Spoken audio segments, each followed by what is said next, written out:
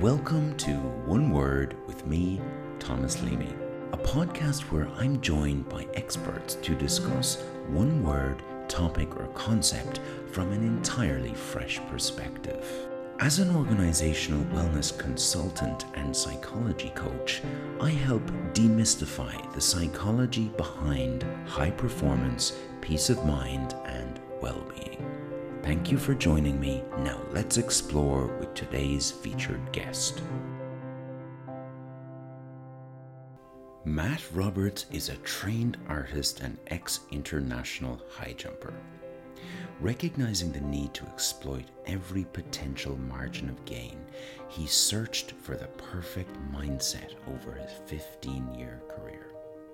His career started slowly, and at 19, his personal best was 1.95 meters.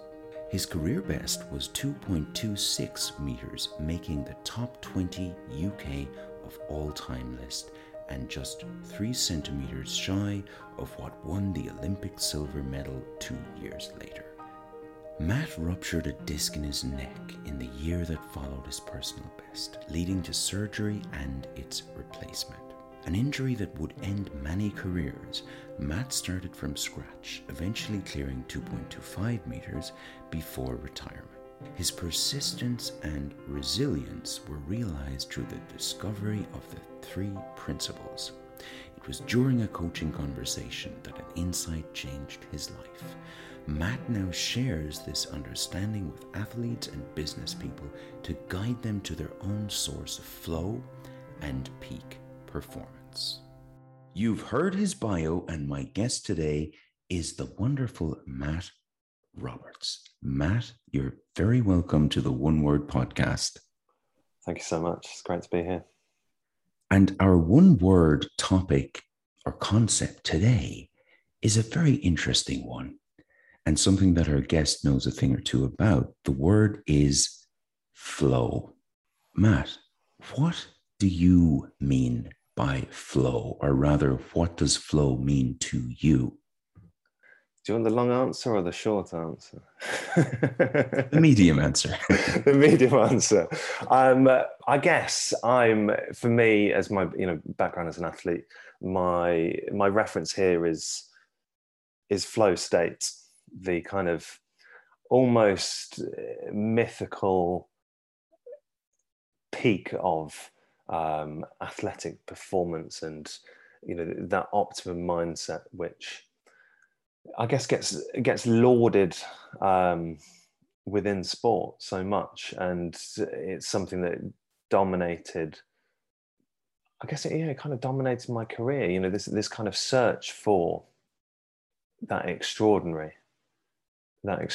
experience, and if I think of all of the times competing my best, it was this similar effortless experience, this flow, this almost lack of awareness of self, time, and in terms of results, it was far beyond anything that I probably perceived to be possible.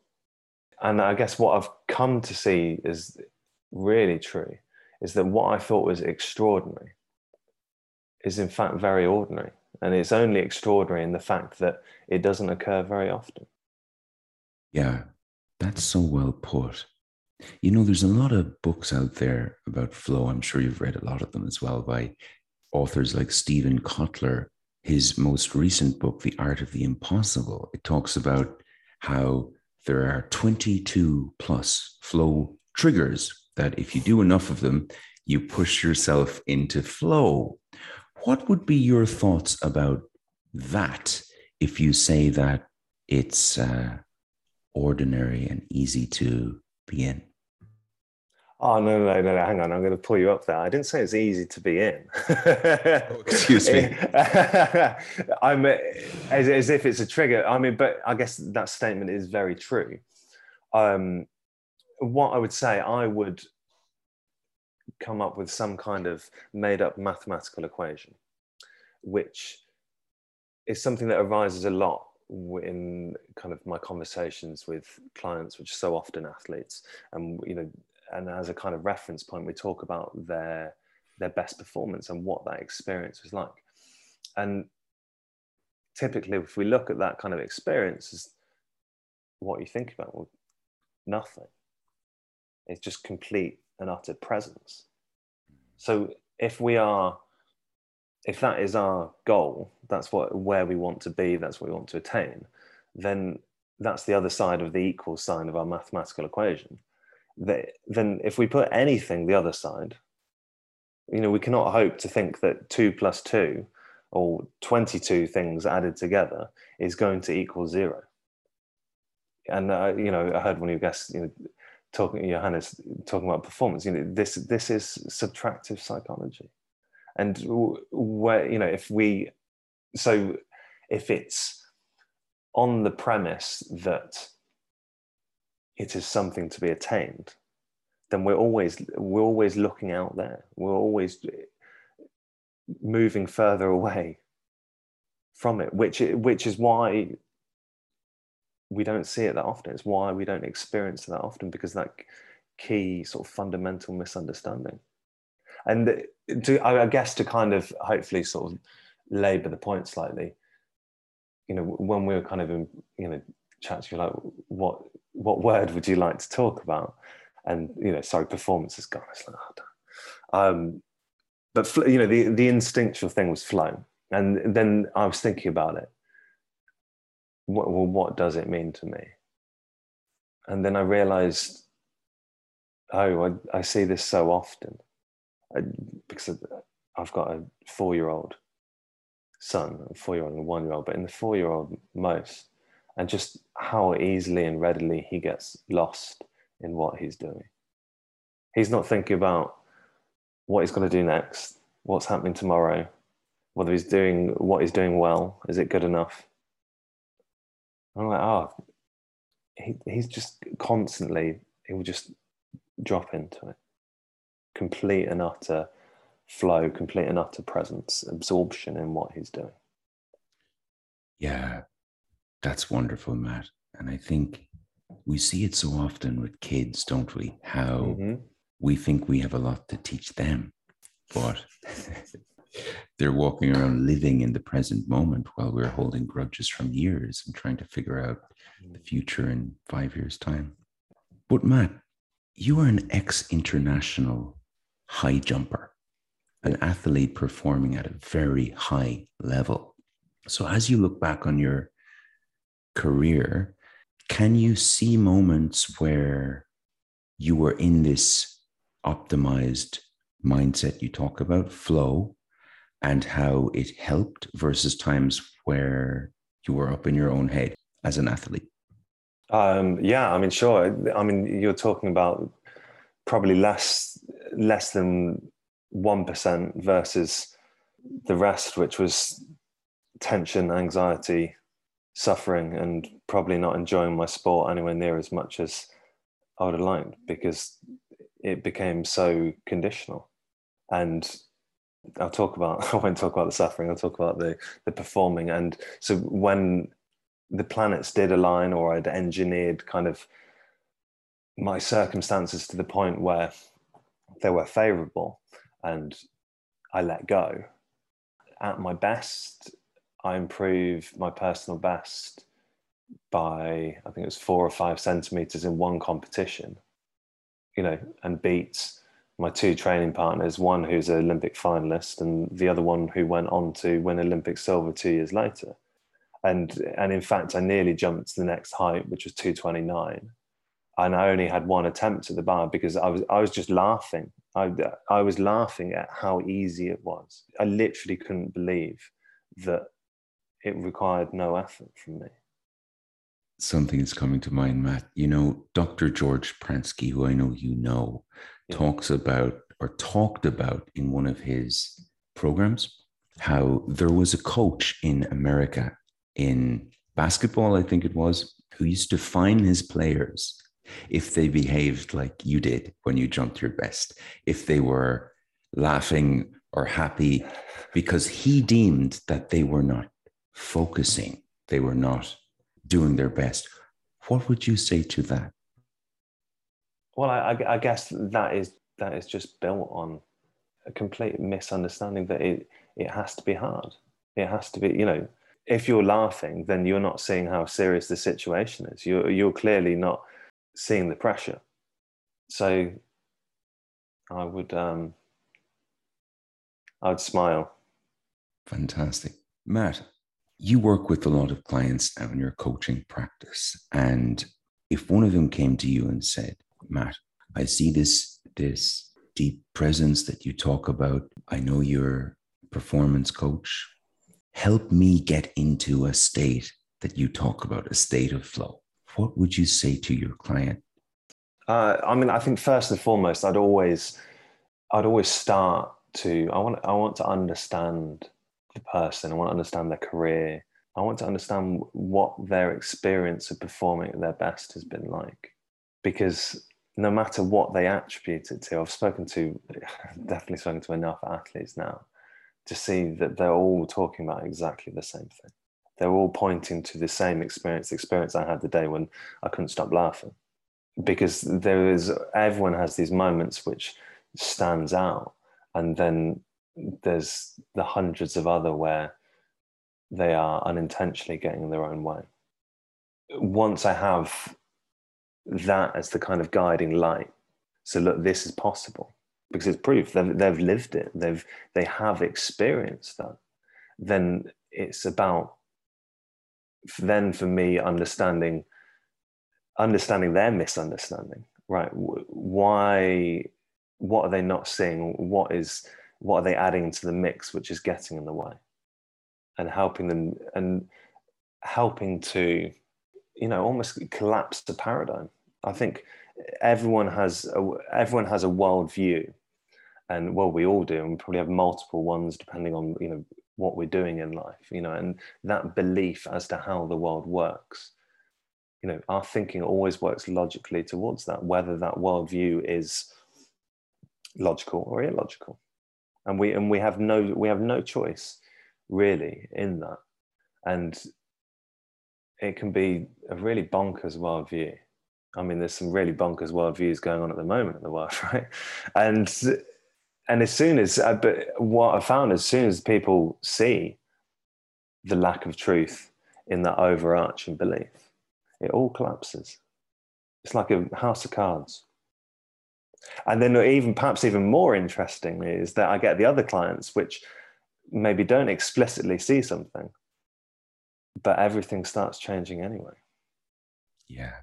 I talked about that with Johannes, how some clients have what he called Hollywood insights, like stop the bus moments, and others rather notice their behavior patterns are changing without them being very conscious of them and kind of wondering what causes that. But Matt, you said something there that I want to down chunk into. You said they see what's getting in the way. In your experience or with your understanding, what gets in the way of us performing at our best mentally? That's a long list, Tom. It's incredibly long list. I mean, go and pick up a dictionary, and the list will be longer than the amount of words, I'd imagine. It's almost infinite because of our ability as human beings to create stories and reasons and conditions. I don't think, we certainly don't have enough time, and I don't think throughout my lifetime I will get to a point where I won't hear something new, because so it is just what gets in the way is our ability to create stories which we believe, which ultimately is just intellectual noise, and we bite into it. So until we see the role of the mind and see how it is creating our experience from moment to moment, it's difficult to be free. It's difficult to not tune into that and drop out and drop back into what is so effortless for my son. And it's really interesting, and people so often are, well, what do I have to do? And it's so funny because you don't have to do anything. Because I think about, and I shared this with someone else recently. It's like, I'm a recovering futureholic. So I think it's a serious condition that I need to start a support group for. But it's so about a year ago, a real change occurred for me, because for the past 20 years, it seemed to me that as an ambitious person, I needed to chase goals. I needed to have the goal there. So it was what's the expression about jam today for, I don't know. I was always like, right, well, as an athlete, when I jumped 2 meters, but when I did that, I didn't even notice. I was happy for a short while, but then it became 210, and then it became 220. And then when I qualify for this, when I win that medal, and then even after I retired, it was like, well, when I get a salary job or when I buy a house, this mirage just effortlessly changing in front of my eyes, and I almost didn't realize until about a year ago, where for the first time, I saw the feeling that came with that ambitious thinking, that goal. And it just really, really genuinely struck me how unpleasant that was. It almost just like a low level anxiety, like, I've got to get there, got to get there. And I don't know whether deep down it was me believing, oh, that's where my happiness, success, or whatever it is comes from. I don't know, but I just saw the connection, and there's nothing I needed to do. It's like, well, if you realize you're closing a door on your hand, and as soon as you realize you're doing that, you're going to stop doing it, aren't you? Yes, yeah. That low-level anxiety, I can relate to that as well, with both myself and a lot of my clients, where I think they call it in psychology a high idle. So you're always kind of revving up the engine at the red light, ready to go. But yeah, that's me. Yeah. But you said something there, Matt. You said you can't be free until you see it this way. Are you now free? More of the time. Yeah. I mean, without a doubt, yeah, I've not transcended being human, so I certainly have my moments. My wife's out, but otherwise she'd pop in and verify that for you. Yeah, a lot more of the time, and that's something to be extremely grateful for, because yeah, it's interesting. Like most of my career, how much I thought it was on me. It was on me to get into that state. It was on me to perform. It was on me to create the best. And the irony is that I trained as an artist. And when it came to the paradigm of art, when I was creating something, anything, I inherently knew that if the idea wasn't very good, it wouldn't feel good, and I knew it wasn't right. And I inherently knew that I couldn't thrash that out. I would get to a point where I go, I need to give it space. So I would sit there. I'd have days in my degree where I might not do anything, but just sit there. And it's the most reliable thing in the world, I thought, my creativity, because something always came through. When I gave it space, it always occurred. And it took me probably nearly the next 20 years to see that, oh, that doesn't just work for art. That works for everything, which is pretty cool. Yeah, Matt, it's like you said earlier about the subtractive psychology. When there's less on our mind, when we're not interfering with the system is brilliant. Just like you sitting in silence back in university, something would occur to you. I love that. Yeah, it's our design. There's something there though, because I know that to be true. You know that to be true. And our clients do too. But it's a hard thing in a way to get across to someone that the answer is not in the known, it's in the unknown. Because it's so, I guess, you have to throw away the map. You don't know the way to get there. You just have to be with yourself in a state of not knowing, which for some people can feel uncomfortable. I don't know. Do you hear a question in there? It's interesting, isn't it? Well, what came up for me saying that was it can be uncomfortable. I would say yes and no. I think it's uncomfortable when they are looking for an answer, but everyone will sit in the unknown and almost bathe in it. And there's always examples. It's like, well, people go on holiday and they walk along a beach or go and walk their dog or have a shower, whatever it is. And they're more than comfortable in the unknown. And in fact, feel at their best in the unknown. Because that's our true nature.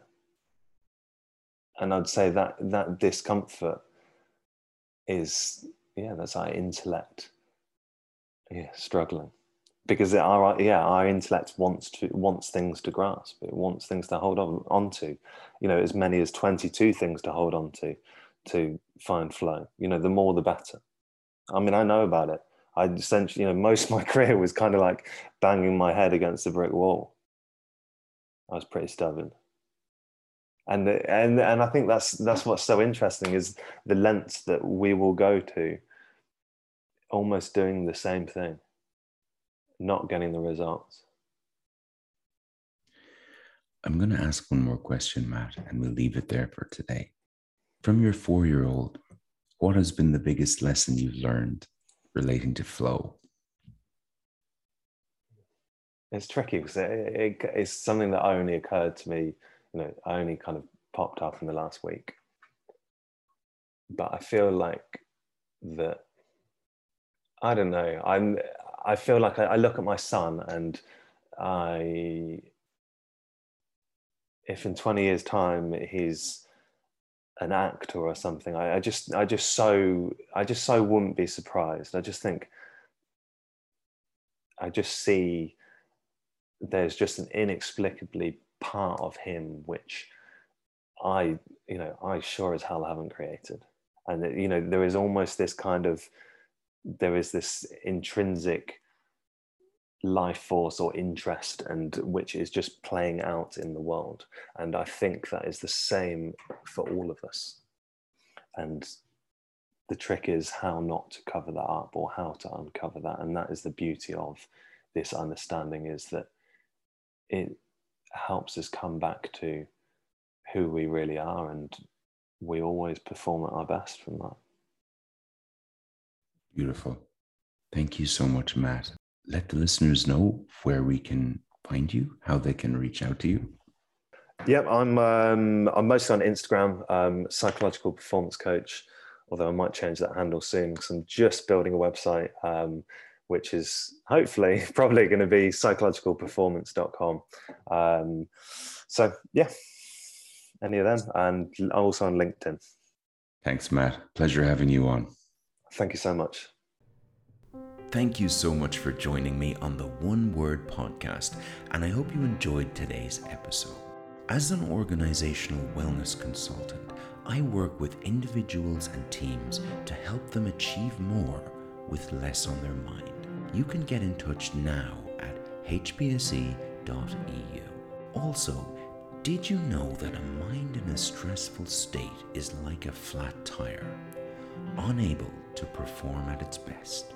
If you'd like to transform your relationship with America's #1 productivity killer, stress, you're very welcome to register your interest in my new video-based online course, A Fond Farewell to Stress. Visit hpse.eu/stress. That's all, folks. See you next time.